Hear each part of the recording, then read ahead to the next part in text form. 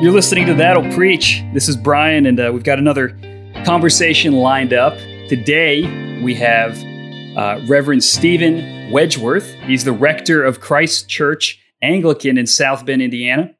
And he's a writer. He's written a lot of stuff, Desiring God, Gospel Coalition. He's been on Mere Orthodoxy, all kinds of stuff. And he's also a founding board member of the Davenant Institute, which I feel like we're just shilling for the Davenant Institute because we've had so many people associated with them on the podcast. But he's done a lot of great work, really great writer. And we're happy to have you on with us, Stephen. Yeah, thanks for having me. Happy to be here. So I want to cut right to what got me interested in having you on. And I was really intrigued by an article you wrote recently on World Magazine about everyone's favorite wish he was a Christian, but he doesn't quite seem to be there, modern celebrity, Jordan Peterson. And the title is a great title. Is Jordan Peterson almost there? And when I read that, I was like, I have thought that to myself a dozen times whenever I listen to him speak. So I'm just curious, what was the impetus behind the article?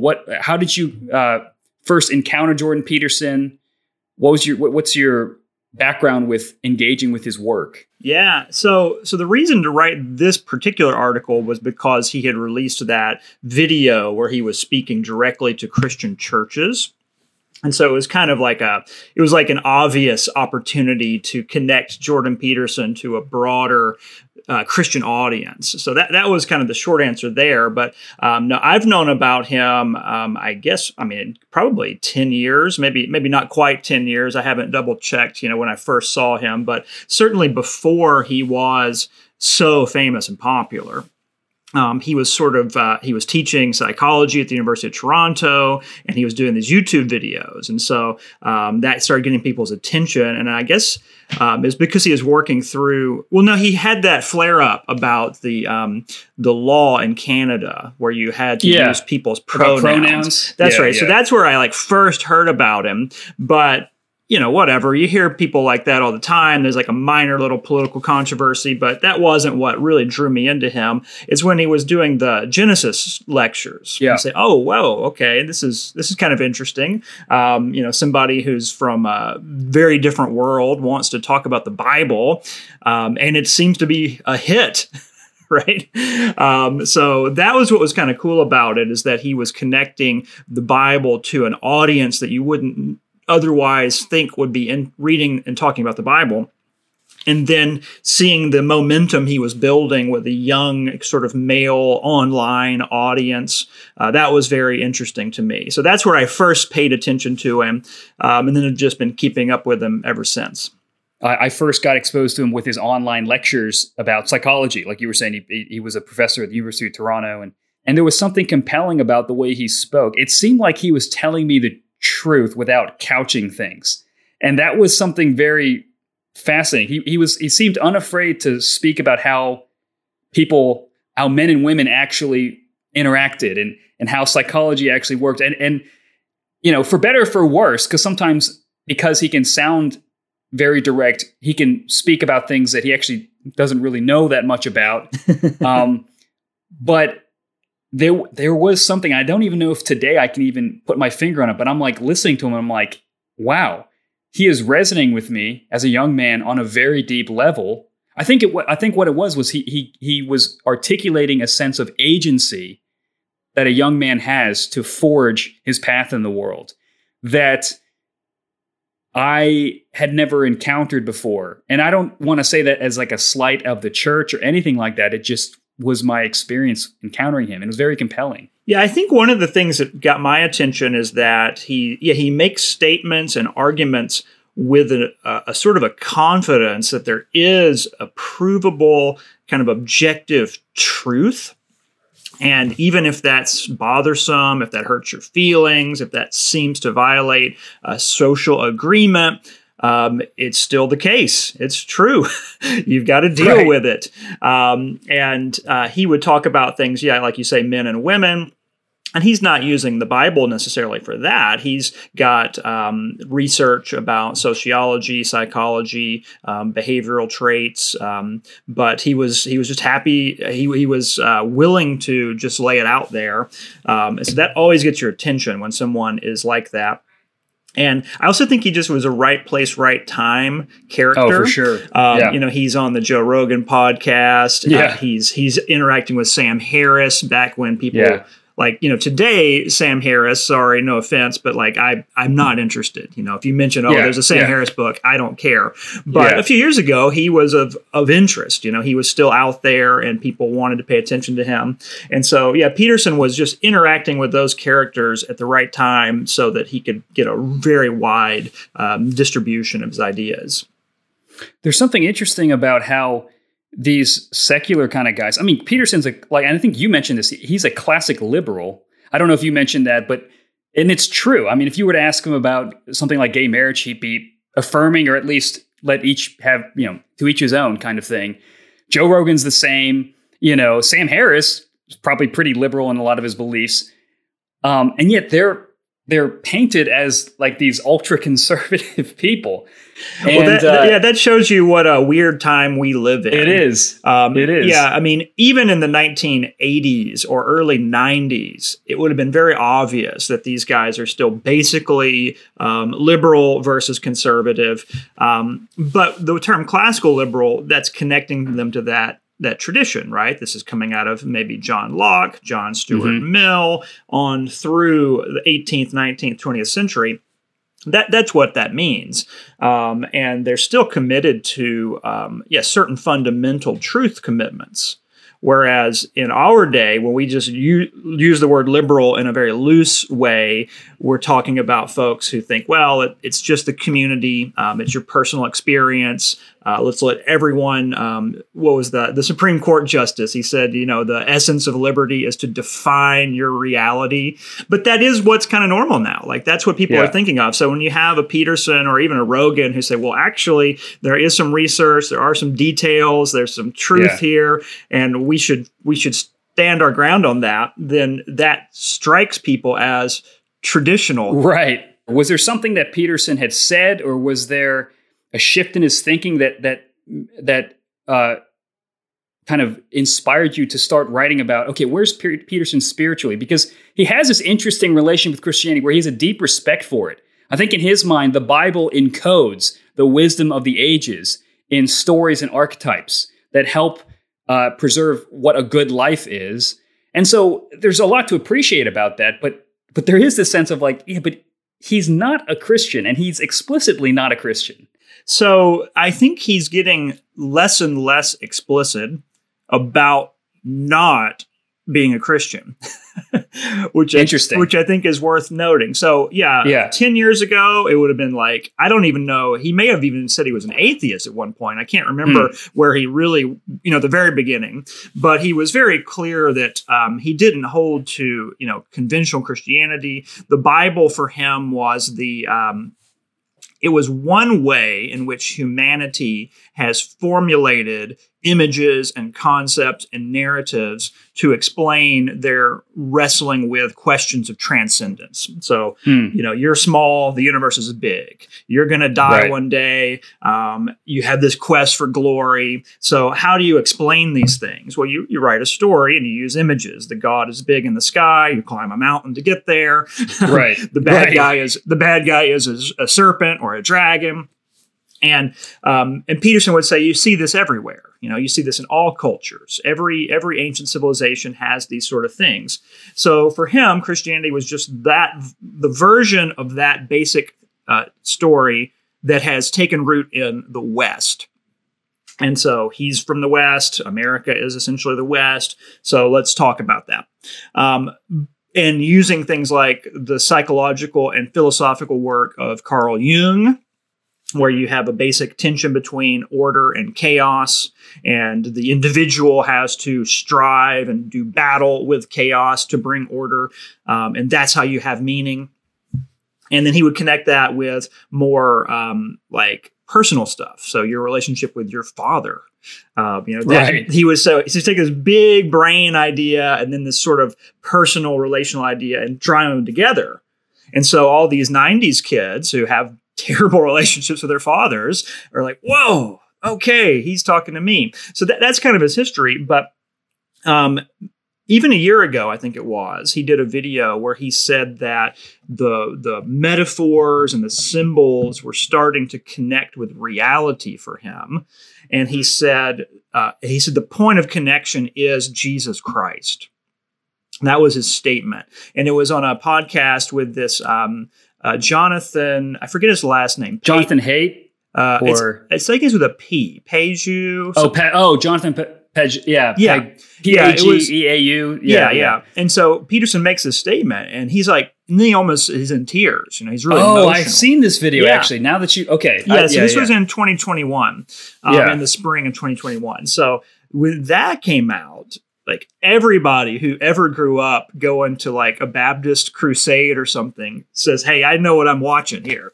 Right? Like, right. Like, I've seen this before. This guy is coming to Jesus. Yeah. Now, it's hard to say. Is that what's happening or not? Something's happening. And then he starts to say things where he in the past said he wouldn't comment on things like the resurrection of Christ or the historicity. Yeah. He's starting to basically affirm those things, or at least he doesn't feel the need to tell you that he doesn't affirm them, right? Like in the past, he would always work that in somehow. Like, well, I'm not actually one who holds to this, but it's useful. Well, that's gone now. He doesn't say that anymore. And then a few other pieces worth knowing. His wife and daughter, I believe I have this right, they have both become Roman Catholic. Oh, interesting. Yeah. I didn't know that. Yes. Yeah. So that's like a bit of personal information to help contextualize him. And then I heard this just a couple of months ago, and this could be total rumor mill. So I don't know, but I have some friends in Toronto and in the Anglican world. And they say that Jordan Peterson himself has been visiting an Anglican parish when he's in Toronto. Wow. So again, that may be totally rumor. I can't totally stand behind that. So apologies if that doesn't cash out. But that was told to me by people who claim to be on the ground there. So it seems like he has something more than what he used to. It sounds like it's like Constantine way back when, and then Jordan Peterson. It's like the two big. It's not so different from C.S. Lewis, right? C.S. Lewis was not a Christian up until his adult life. That's right. And then he starts hanging out with people who are more traditionalist. He's asking these big questions, and then eventually he's pulled in. He's won over. Talking about the video, you mentioned that video, it was like a message to Christian churches. And what's interesting is he has actually a bunch of videos, like one of them's to Muslims. I think even one of them was to atheists or something like that. So it's within its context, it was a series of videos. He was speaking to many different religions. So there's a kind of a universal message. But what did you find compelling about his particular message to the church regarding young men? Well, I should say there are a lot of stuff I didn't love about it. But what did I like about it? I love this just optimistic hopefulness that the message of Christianity is actually appealing, especially to a demographic which we have been telling ourselves is not interested. And so the idea is that, well, the young men don't like to go to church. How often have we heard that, right? There are books by that title, Why Men Hate Church. We're always told that. Right. And in the past, the answer has been to make the church manly, do something to appeal to the masculine impulses. And that gets kind of goofy. It can get really dangerous. People promoting things that aren't good. But Peterson didn't say that. He actually said not to do that.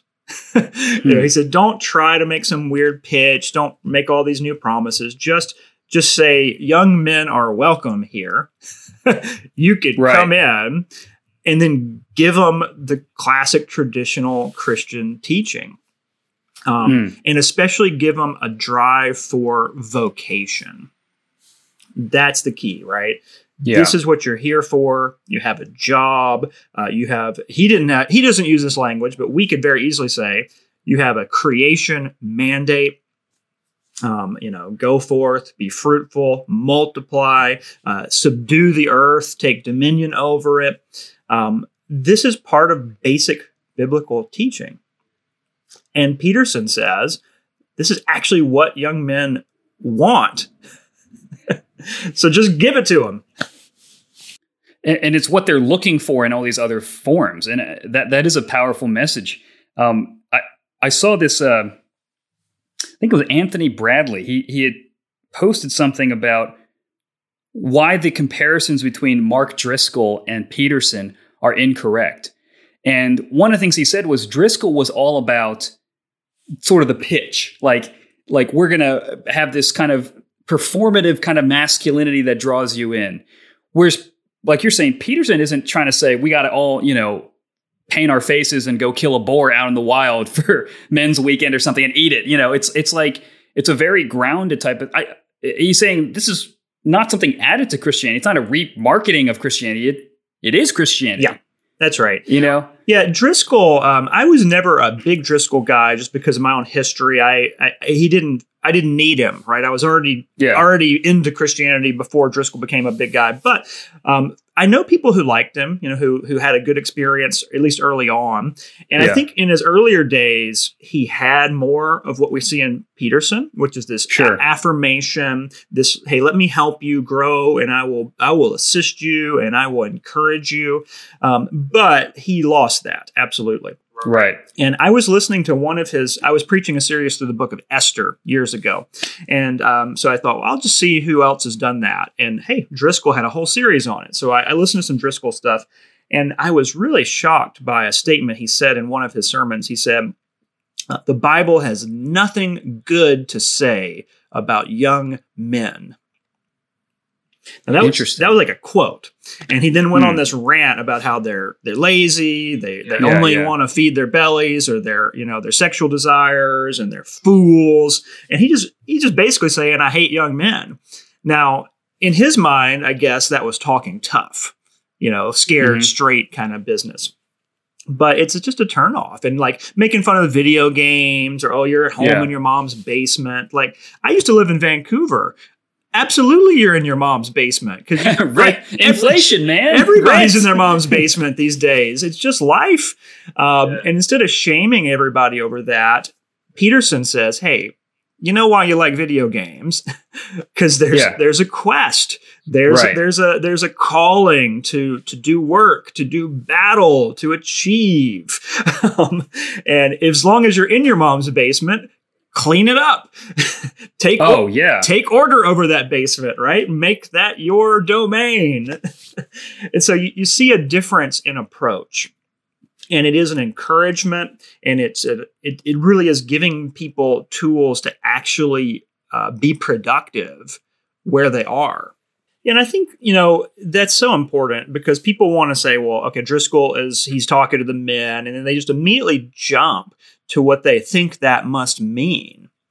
Mm-hmm. But it is often very compassionate, very, he doesn't have any problem showing emotions. He conveys in a way, this is like classic inspirational speaker stuff, right? He conveys that he cares about you, and he wants you to have success. Yeah. And that's so basic, and we all have been told that that's what you're supposed to do, but it's so hard to really do it in a way that people believe. What are some concerns you had with his video? Yeah, so some of this is just what we've seen. I think a number of people have made this comment about what they've noticed in Peterson the last couple of years, that he is losing some of that original what made him so unique. He's got a little more just kind of anger. He seems more tied into the sort of the fighting, whether it's online or whatever. Maybe it's because of how he's been so mistreated. And what happens, and you see this with many celebrity characters, they stop being really creative thinking beyond all of that towards whatever their real big picture is. And they just get kind of sucked into the back and the forth. Let me answer that commentator. Let me fight this person. And it gets kind of predictable and is less effective. So I think he is having that danger right now. And,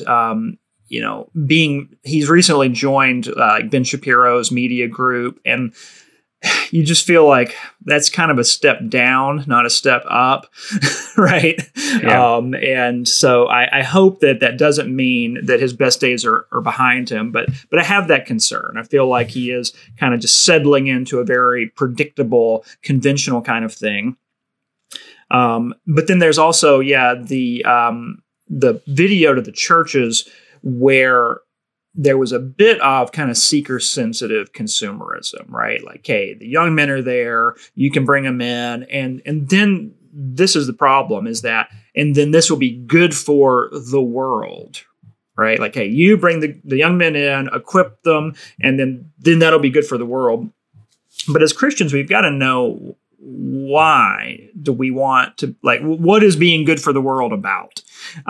Hopefully it's not simply to have everyone are good Americans and they smile and they wave, and even just being happy on earth, right? That's not sufficient.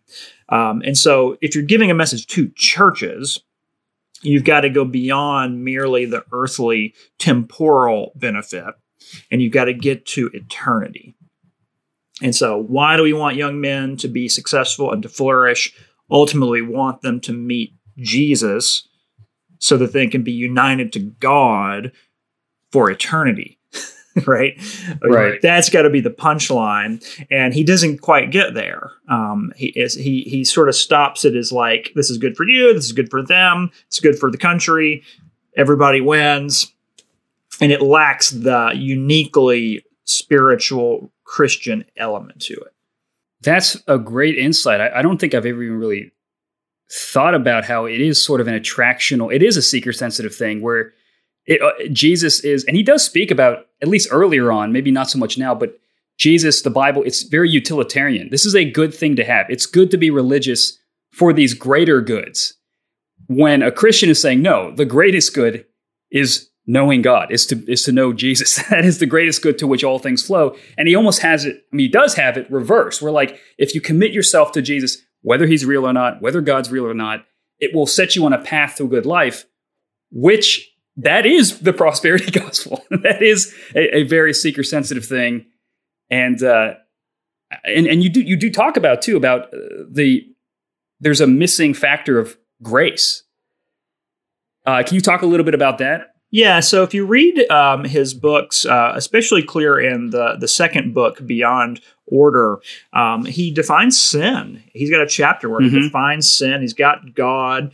But what he never has is sort of a propitiatory atonement where Christ bears that punishment and then can provide something that both forgives our sins and makes us acceptable to God. So that piece of the puzzle is missing. Peterson is now willing to talk about there is a God, there's a Satan, there's a problem of isolation, being separated from God. He talks about that. And there's sin, that's a problem. But he's missing that element that evangelical Christians would say is the answer, the solution. And so in that letter to the churches, for example, there was a funny line in there that caught some people's attention because he's saying good things. You got to get married and you're going to fight the dragon. You're going to build a house. But then he said, build a tower. Oh, right. That's right. He did. Yeah. It's like, have you been reading Genesis? That doesn't end well. It was definitely like a scratch on the record. Like, whoa, wait a minute, right? Like you're with him, cheering him, and then, whoa, no, we don't build the tower. And so I think, that shows you where he's still incomplete. And if he were trying to be a pastor, like if he was saying, hey, I'm an evangelical pastor, then that'd be a huge problem, right? We'd run up and stop the tape and we would say, no way, we can't But since we know he's actually not, and that he's been making progress from being farther away, this is one of those errors that we're, I think, able to help bridge. We can show where he's missing something and then try to walk him to where he needs to be. But yeah, he currently doesn't have that key piece. So a lot of what Peterson is saying, you're talking about how it speaks about good things, but he's sort of missing the telos of it, what it's all really pointing to. Knowing that a lot of young men and Christian men, let's say Christian men, have watched this video, what are some cautions that you would give to them in terms of sort of engaging with Peterson's material? So I would say that you need to just understand what kind of material it is. Like, if you go in thinking, okay, this guy has got this sort of genius angle on Christianity that other people have missed, then you're going to be on the wrong track. It's not true. You're gonna basically miss out on things you need. If you go into it thinking this guy has the wisdom of the nations, the heathen, the pagans, the Gentiles, he's bringing the glories of Japheth in, but still needs some supplement, then you'll be on a much safer footing. And so he doesn't totally have a creator-creation distinction. In one of his lines in Beyond Order, he says something about, he says nature is chaos. And for him, that's original. It's chaos out of the gates. And he says nature is trying to kill you. That's one of his lines. Well, for Christians, there's a way in which that's true. After the fall, nature is bent and warped and will lead you to death. Absolutely. But that's not what it was in the beginning. When God created the heavens and the earth, male and female, it was all very good. And chaos and the danger of nature is because of sin and the fall. So for Peterson, when he defines sin, I don't have the book in front of me right now, I'm going from memory, but essentially sin is that disorder. You try to do what's right and you get pulled astray because your things are chaotic. And so you got to fight it. You got to go to war against it. But for Christians, sin is what caused the chaos. Right? Right. Sin was an internal misuse of the will, refusing to submit to God, refusing to glorify Him and give thanks to Him, and instead wanting to be as God, so to speak, right? To take total autonomy, total control, and that's what brought about the disorder. So Peterson is kind of taking a post-fall reality and then pushing it backwards into the original creation. And then there's another place where he talks about God and the divine in a way that sounds almost pantheistic, where when you successfully do battle against chaos, you strive and you achieve this newfound order, that experience is God. Now, if you read progressive or progressive or liberal Christians in the 60s and 70s, they said stuff like that all the time. And that was a step away from orthodoxy towards a more literally pantheistic, universalistic creed. So it wouldn't surprise me if this is just stuff Peterson was taught in school. This is just in his memory. You default to that stuff, right? Like you mentioned earlier, sometimes he gets out of his area of specialty. Yeah. So it wouldn't surprise me at all if he's doing all this cool stuff and he's like, okay, I know exactly what goes here. And he draws back to his, teaching from back in the day, which was not so helpful. So yeah, I think a good dose of Augustine, read a little bit of City of God, get some basic Christian theism, and that will help correct these errors. he doesn't seem to have, or what is missing that is uniquely Christian is he doesn't have an eschatology, and he doesn't have a whatever the begin is it protology? Protology. Protology. Yeah. He doesn't have a sense in all was created good and it's fallen, and that all will be fully redeemed. And I know he's used the imagery of yin and yang multiple times, kind of Eastern ideas of how chaos in a sense is a good. It's this eternal force that kind of propels people forward, as opposed to viewing it as something that will be, fully vanquished or something. I mean, I think he does have a little bit more than that. So I would say he has some protology, he has some eschatology, but it works like this. Protology for him starts off with the dualism, right? Okay, right. You've got the dualism, the yin and the yang, the light and the dark, the chaos and the order. And the eschatology is after those things crash together, eventually you have taken control and brought order to the chaos. I see. So that is his path, his narrative, his vision. But the problem is that, as we said, the chaos seems to be equally original, right? Sure. It didn't come later and make a problem. And so that does give you that sort of like classic two gods, two eternal forces. And so how does one overcome the other? And how does this work? Yeah, and we, the individuals, are we more aligned with one or the other, right? These are the questions that Christians want to ask. Peterson is, I think, there's a big word, but it's helpful once you get comfortable with it. There's a term called perennialism. So perennial, we think of that as like classic, always relevant. But in philosophy and theology, it means like the thing that every school of thought has in common. So Hinduism, Buddhism, Islam, Judaism, Christianity, even Norse paganism, right? Like you find the common elements, and that's what's the real thing. And I think Peterson, whether he wants to or not, like he definitely has a lot of that happening. So Genesis, that's what I see in the Enuma Elish, ancient Babylonian tale. And this is also what I see in these classic Chinese or Indian tales. And it's what I see in modern fiction, right?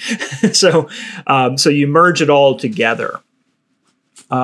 Christians can do that. I mean, C.S. Lewis does a lot of that, but we have to always do it with a bit of a kind of a hidden religious imperialism, right? Like at the end Don't say that. You're going to get canceled. Like at the end of the day, everything that's true is a reflection of the one God. Mm-hmm. And he has truly revealed himself through his scripture and through his son Jesus in a most clear and authentic fashion. Yeah.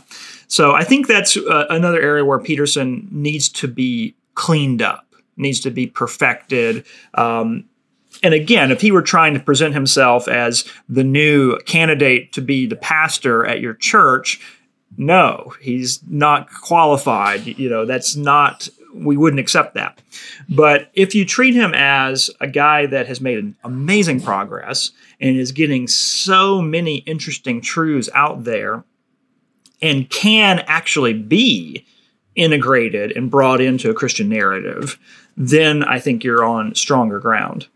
Maybe on the flip side, what are some things that pastors could learn from Peterson or adopt, or maybe even on a personal level, what are some ways in which he has changed how you do ministry, if that is the case? I think that in his book, Beyond Order, there's a chapter on marriage.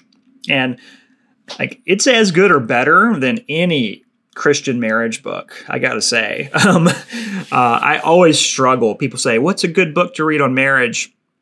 And I'm grasping. I'm like, well, this book, but don't read this chapter. And this book, but don't read that chapter. So I mean, I think his chapter on marriage is as good or better than most Christian books on the topic.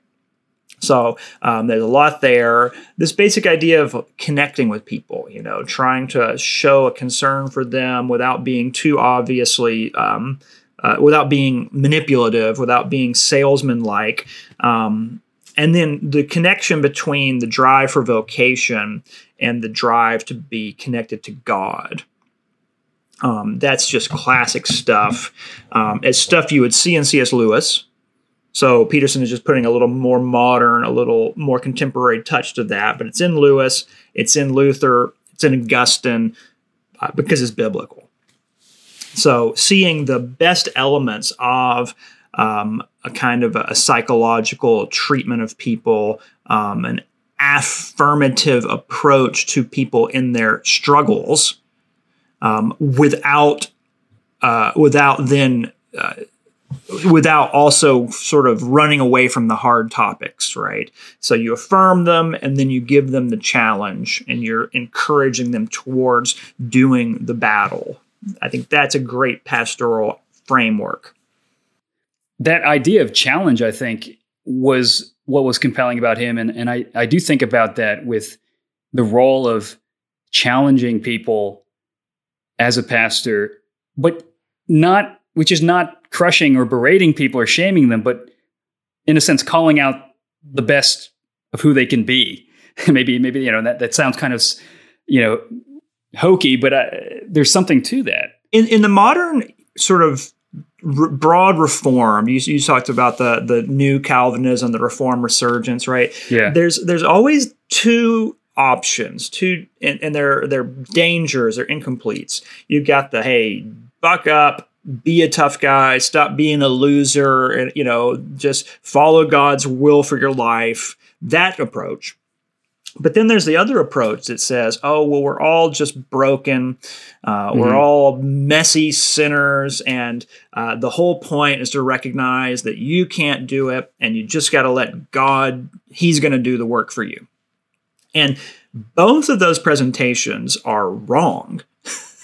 Right. The second one is attractive because you've already lived the first one. You got beat up by the first one. Yeah. But the second one, that's not what the Bible says. It doesn't say right. hey, it does say you're a sinner, absolutely, and you can't justify yourself. You can't bring anything to stand before God's righteous judgment. But it never says, so stop trying to keep the law, or, right? Stop obeying. Don't worry about dominion. It never says that. It says, go and sin no more. Go and do likewise. It says to boldly proclaim the truth, to do spiritual warfare against principalities and powers and thrones and dominions. Yeah. I mean, you have to have that. And so in some ways we recognize in Peterson, he's threading a needle that even a lot of Christians can't do. Yeah. As we said, he's got these missing pieces. It's not, he needs help, but he's giving you the tenderness when needed, and then he's giving you the push towards strife and battle and seeking to overcome the challenges as the natural conclusion. He does have this ability to really speak with clarity and forcefulness with a deep sort of wellspring of understanding. Mm-hmm. And man, I mean, if he became a Christian, that'd be pretty incredible. Yeah. And I wonder how much of this sort of spiritual turn for him is because of the recent suffering health-wise he's gone through. I mean, he had addiction to some medication he was given. His wife almost died. Yeah. And I think that suffering does something to someone that pushes them deeper into the symbols, that he's talking about. Well, absolutely. And I'd be curious to see what fruit comes from the symbols becoming more and more of a reality to him. Yeah. Well, death is the great equalizer. Yeah. Death is you have to face it. What's going to happen? That's when you have to really get real. So, And I think the Christian response to Peterson, right, it's not to say, hey, watch out, he's dangerous, he's not on board all the way. Do you see his mistakes here and there? But it is what you just said. Wouldn't it be great if he became a Christian? Let's pray for this brother. Let's try in whatever capacity we can to help curve and twist and push it in the right direction. We don't lie. We don't hide the issues that we have. But it would be amazing, and it certainly wouldn't be the first time something like this has happened in history. And it would be good it would be great for Peterson himself, right? For his own soul. Absolutely. We'll see if he becomes Anglican. You know? There you go. Maybe you'll become his rector, and that'll be quite the story. That is extremely unlikely, but he'll be like, "I've heard about you, Wedgeworth." But Stephen, thank you so much for joining us. That was a great insight. I'm gonna put a link to your article in our show notes, and I'll probably put a link to the actual video that Peterson put out so people can have some context. But really appreciate your perspective, and I think it's really helpful. A healthy dose of criticism, but also an appreciation for the fact that this guy is tapping into something that I think church leaders could tap into as well, but with something better, with the actual full gospel. And but anyway, I appreciate your thoughts, and thanks for coming on. Absolutely. Thanks for having me.